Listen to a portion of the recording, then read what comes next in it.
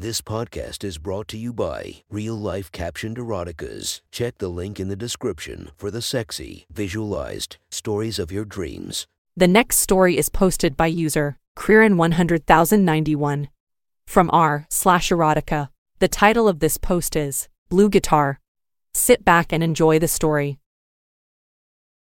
We should forgive our enemies, but not before they are hanged. Aperitif. Justine breezed down as I was finishing my coffee and struck a hand on hip pose in the doorway. You like? She was wearing a new blouse, a cross between pink and pale orange. Lovely color. First time I've worn it. It's called Autumn Rose. This year's color. I can see it now. It's exactly the color of, well, that colored rose. Her pale blonde hair was up in a bun, ready for work. The ensemble was completed with a straight gray business skirt, an inch above the knee, bare legs, and gray shoes. Under the new shirt was a plain soft bra. The white material was very thin, and there was a clear nipple shape, though not overt. She looked fabulous. I've always liked her to look sexy, so I approved. I went up to brush my teeth and heard a beep. It was Justine's phone, on our bed. Idle curiosity made me look at the message. The title was so short, I didn't even need to open it. It was from Office and said Kako Vin. Intriguing, I tossed it back on the bed. While I was flossing, I heard her in the bedroom, and when I'd done, the phone was gone. That Friday afternoon I got a phone call at work. John Edge. Johnny, what are you doing tomorrow? Denny's. When are you going to stop calling me Johnny? You know I hate it. Sorry, mon ami. I forgot. You're forgiven. The answer is I'm not doing much. Justine will be at the hairdresser most of the morning. Perfect. Please come and see me at the restaurant. Which one? I'll be at Blue Guitar. Denny's has been my friend for decades. He's a bit on the short side in French, so the pronunciation is the same as in the Blondie song. We met at secondary school, and we're both fans of a certain Birmingham-based band. Still are. Like many mild-mannered men, I have a vicious streak, usually well under control. But one incident at school tipped me over the edge. We were waiting for our French class teacher to arrive, and some of the kids were taking the piss out of Denny's. They were chanting we mocking his French accent. Then one of them punched him in the balls, as if to illustrate how amusing he was. Denny's dropped to his knees, clutching his groin. The bully sat on his chair and looked innocent, while the rest scrambled away. I walked up to the boy, Graham Lane as I recall, and opened his desk. Look, I said. As he looked at his textbooks, I pushed him down into the open desk and slammed the lid down onto the back of his head. The classroom went quiet. Then I did it twice more and returned to my own place. Graham sat up, blood streaming from his broken nose. Clutching his face, he rushed for the door, opening it as our French teacher came in. What happened?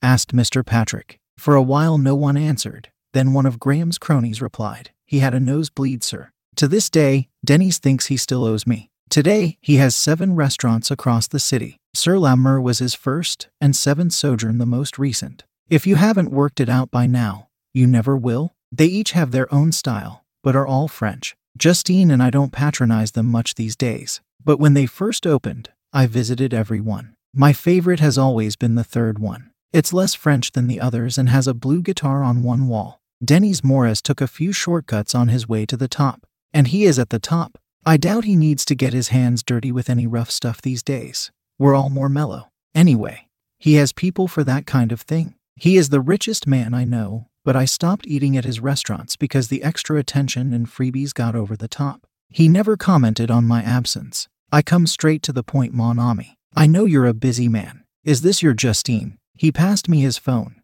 which displayed a photo. She was wearing the new rose-colored blouse, so it must have been taken yesterday. The man had a dark beard. Yes, that's her. John, I fear she may be avaying an affair. It was too early for customers yet. We sat down and a waiter brought us coffee. This sounded serious. He rarely called me by my name. What makes you think that? You know me, I am a people watcher. I observe the small body languages and so on. These two alternate between here and Voyageur each week, and they lunch on a different day each week. The lack of pattern makes a pattern. We go on. He looks like her boss. He is. I met him once. His name is Tom Hayward. Bon? He always orders by phone 20 minutes before they arrive, though many do this when their lunchtime is so short. He had never hidden his disdain for uncivilized English lunch breaks. Apparently in France, they take hours. A boss can take more time. So he walks here and comes in through the front door. Justine drives, parks in our car park, and comes in through the back. They always choose a table away from the window.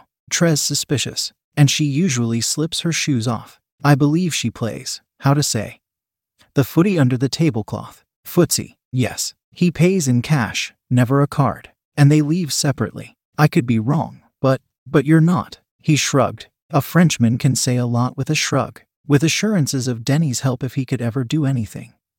I went home and thought it through. I was as sure as I could be that Justine was having an affair with Tom Hayward, her boss. Could it be innocent lunches once a week? No. She had set off for work with bare legs, yet by lunchtime they were black-clad, and I'd bet a year's salary those were not tights. I closed my eyes and wade through the memory banks. Am I missing a clue somewhere? How about last month? She's putting a gift-wrapped box in her handbag. Somebody's birthday. It is actually. Tom is 50 today. Cool. What did you get him? Some cigars. He's not allowed to smoke at work, but enjoys one at weekends. But Justine's a team leader. There's not really anything strange about buying your exec manager a birthday present. It doesn't come close to an affair. But that box does look a bit short and square for cigars. What does that prove? Entree. I start a thorough search, all the usual places. But there's no sign of new sexy undies. She must be changing when she gets to work. I go to our bathroom and splash cold water on my face. Think, the laundry basket. It's sitting there behind me. We've all read the stories. If yesterday's panties are not in there, that's suspicious. But if they are, and are full of crusty semen, that's proof. I don't even know which ones she was wearing.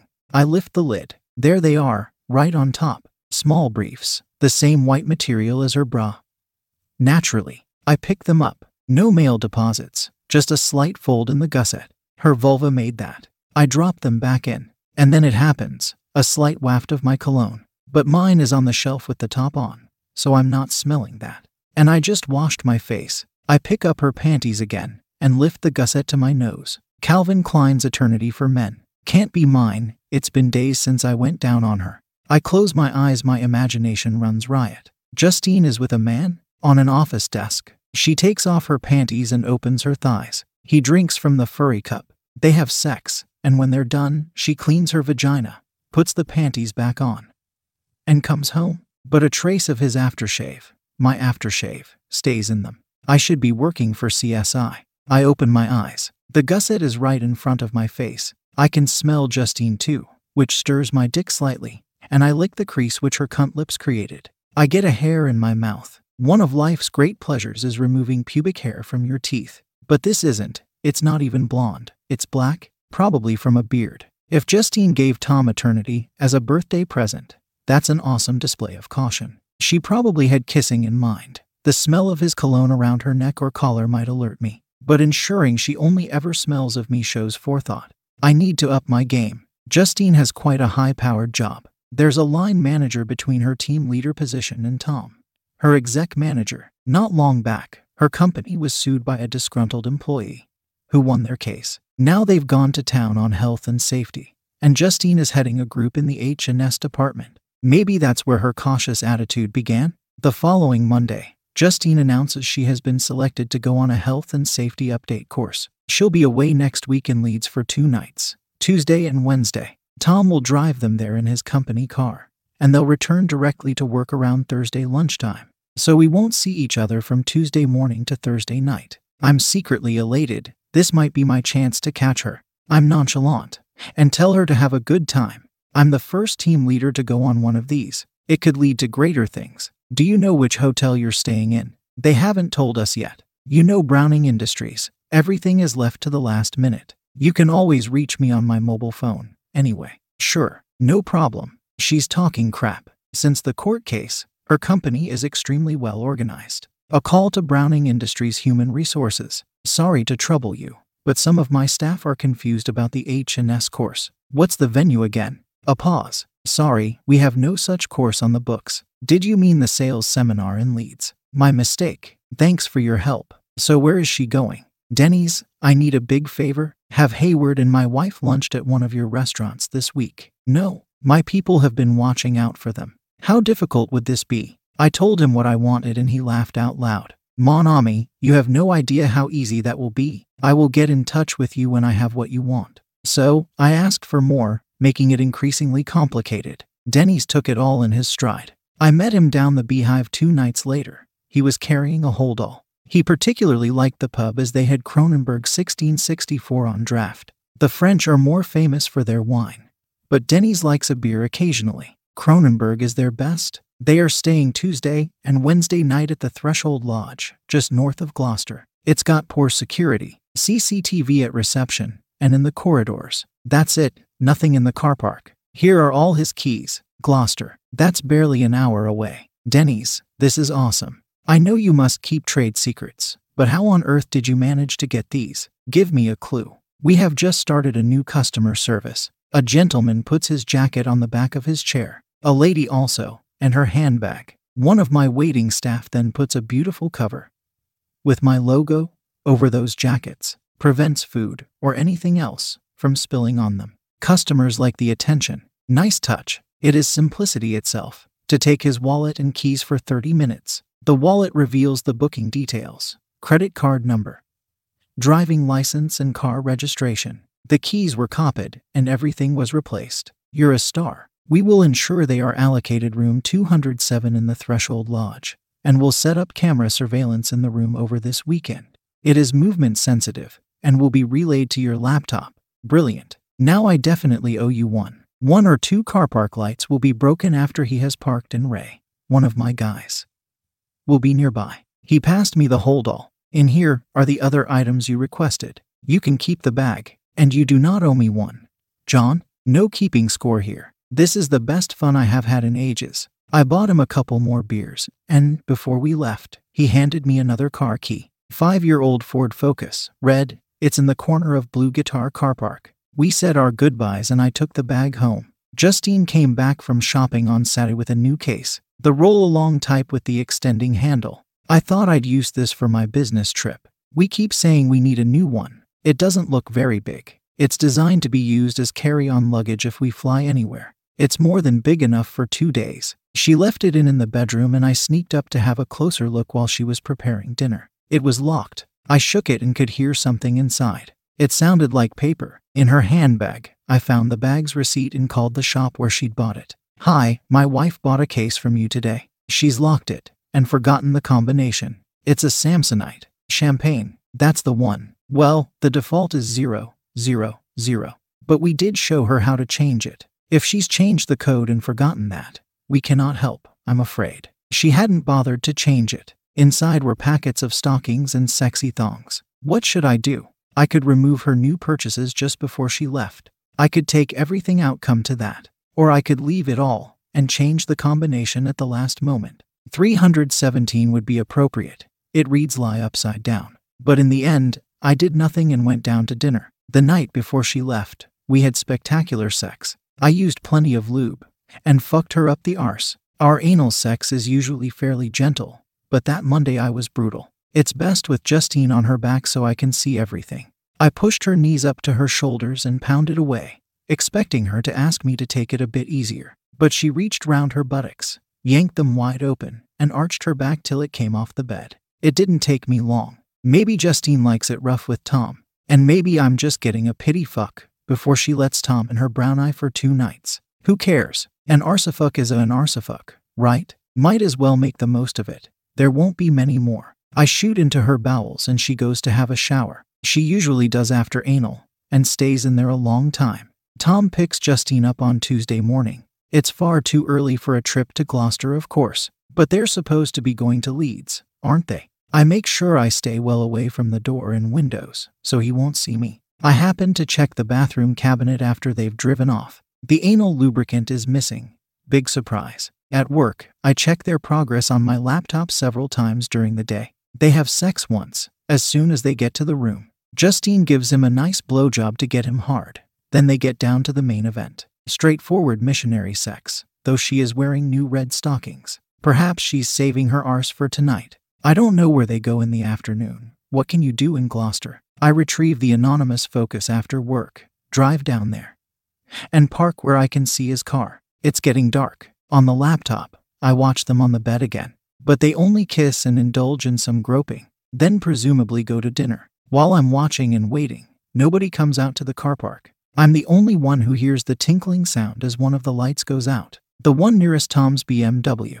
I put on my gloves, raise the hood on my jacket, and unlock his door. Then place my new purchase on his driver's seat. I return to my own car and check the laptop again. They come back to the room and Tom strips and lies on the bed naked, playing with his dick. Justine leans over him and gives him a deep kiss. It lasts about a minute. Then she turns her back on him and bends over, stretching her buttocks apart. He sits up and sticks his face in there. I can't see, but there's no doubt where his tongue is. Good luck up there, mate.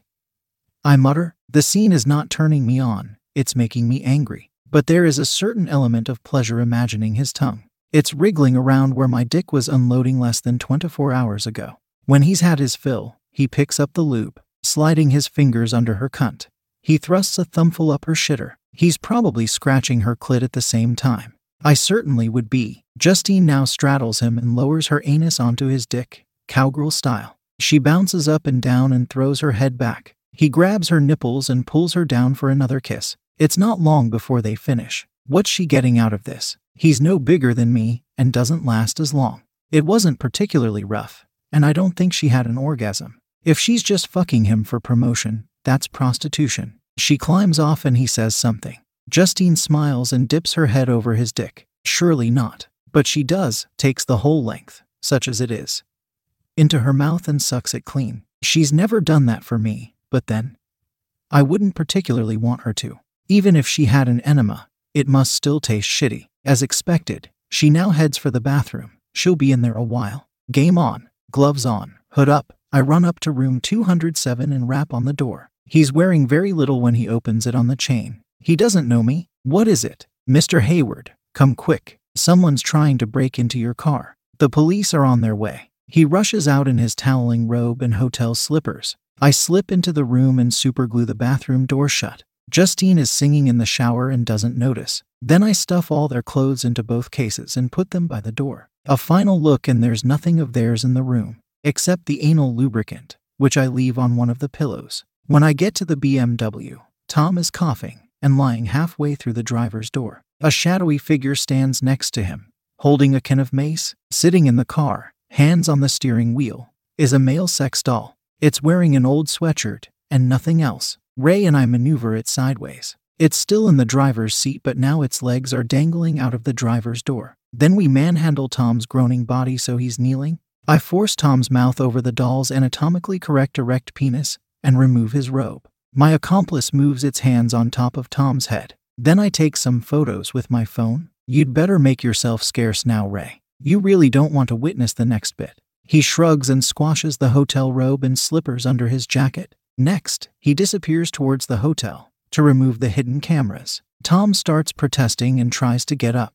I check there's no one else around and position him with his shoulders outside the car. Then I slam the car door, trapping his head. It makes a satisfying crunch and Tom goes quiet again. I open the door slowly. He still appears to be gobbling the mannequin, but looks unconscious. There's blood pulsing out of one ear. I slam it twice more, just to make sure. I take the cases back to the Ford and check my haul. I take all her cash, and all his. I don't really need it, but their luggage may turn up one day. Better if this looks like a robbery. Everything else is put back in the bags and I leave. No police cars around though. Maybe they're not coming. I haven't gone far when I find a quiet spot near a river, probably a tributary of the Severn. I throw Justine's case in and watch it float a short way before I sinks. Just outside Hereford, an unlocked builder's skip swallows Tom's bag. When I return, I park back behind Blue Guitar. The hoodie and gloves stay in the car. I'm sure Denny's will find a use for them. Then I post the Ford Focus keys through the restaurant front door as agreed.